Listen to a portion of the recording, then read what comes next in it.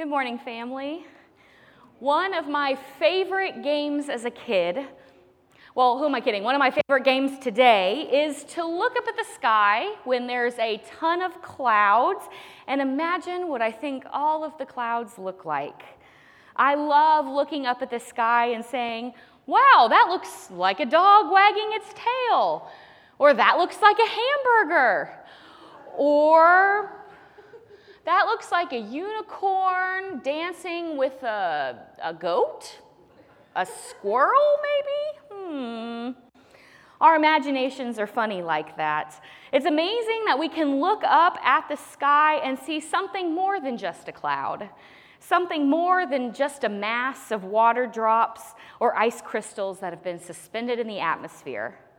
When I look up at the sky, I am actively wondering what that cloud reminds me of what it looks like to me. And it doesn't matter how many times I come back to play this game, it never gets old, because somehow the clouds just keep changing.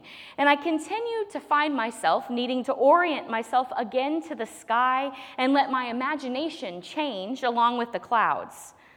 But to be honest, as much fun as this activity can be, it's not nearly as much fun or exciting to do by myself. It really has to be done with others. It takes me grabbing a few people, looking up at the sky and saying, I wonder what that cloud looks like, to really get the party going. Because we may look at the same cloud and see different things. And then I might even begin to see what my friend sees. Or better yet, we may look at the same cloud and begin to, as a group, come up with something together. I think that this is a perfect picture for the church. We should be a people who are able to wonder.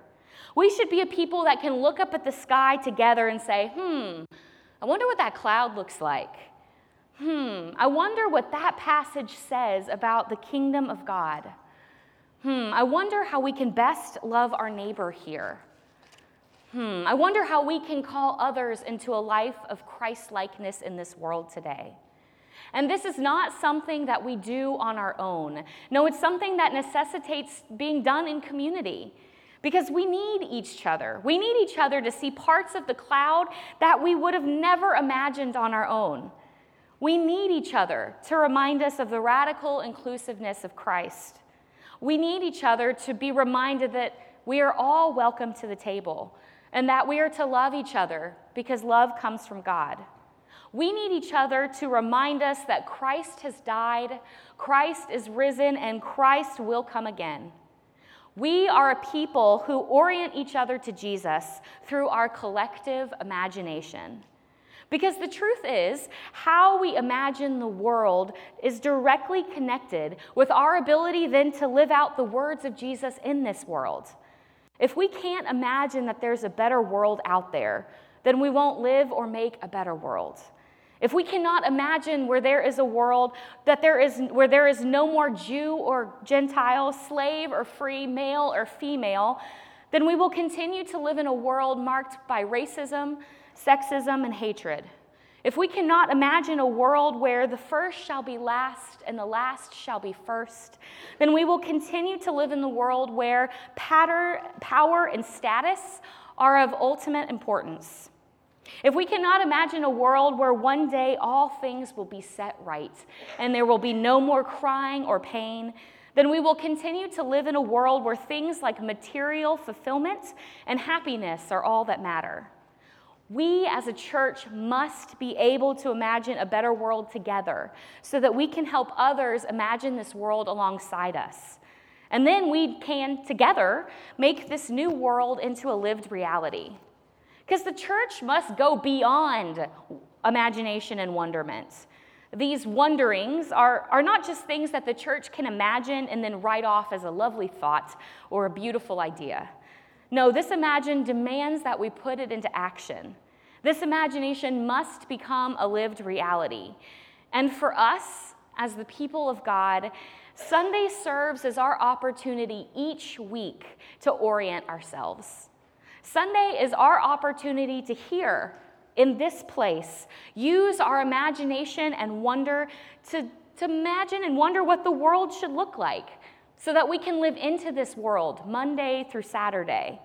Our time together each week gives us that opportunity to orient ourselves again to the life, death, and resurrection of Jesus, to wonder how that changes, and then to live as if it actually has. Our time together each week invites us to, despite our age, our experience, our background, to imagine a world together where love and justice rule.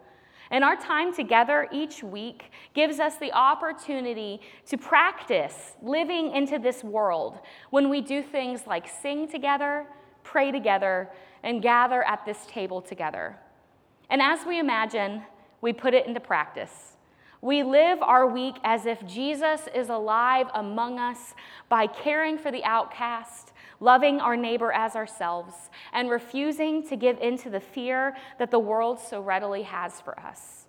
And then, we gather back together on Sunday to begin that process all over again, because this pattern is continuous.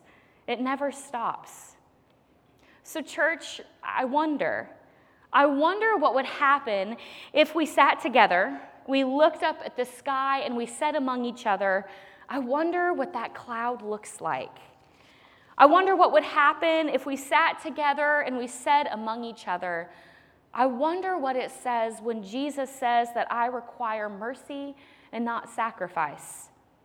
I wonder what would happen if we sat together and said among each other, I wonder what it means that Jesus is coming back soon.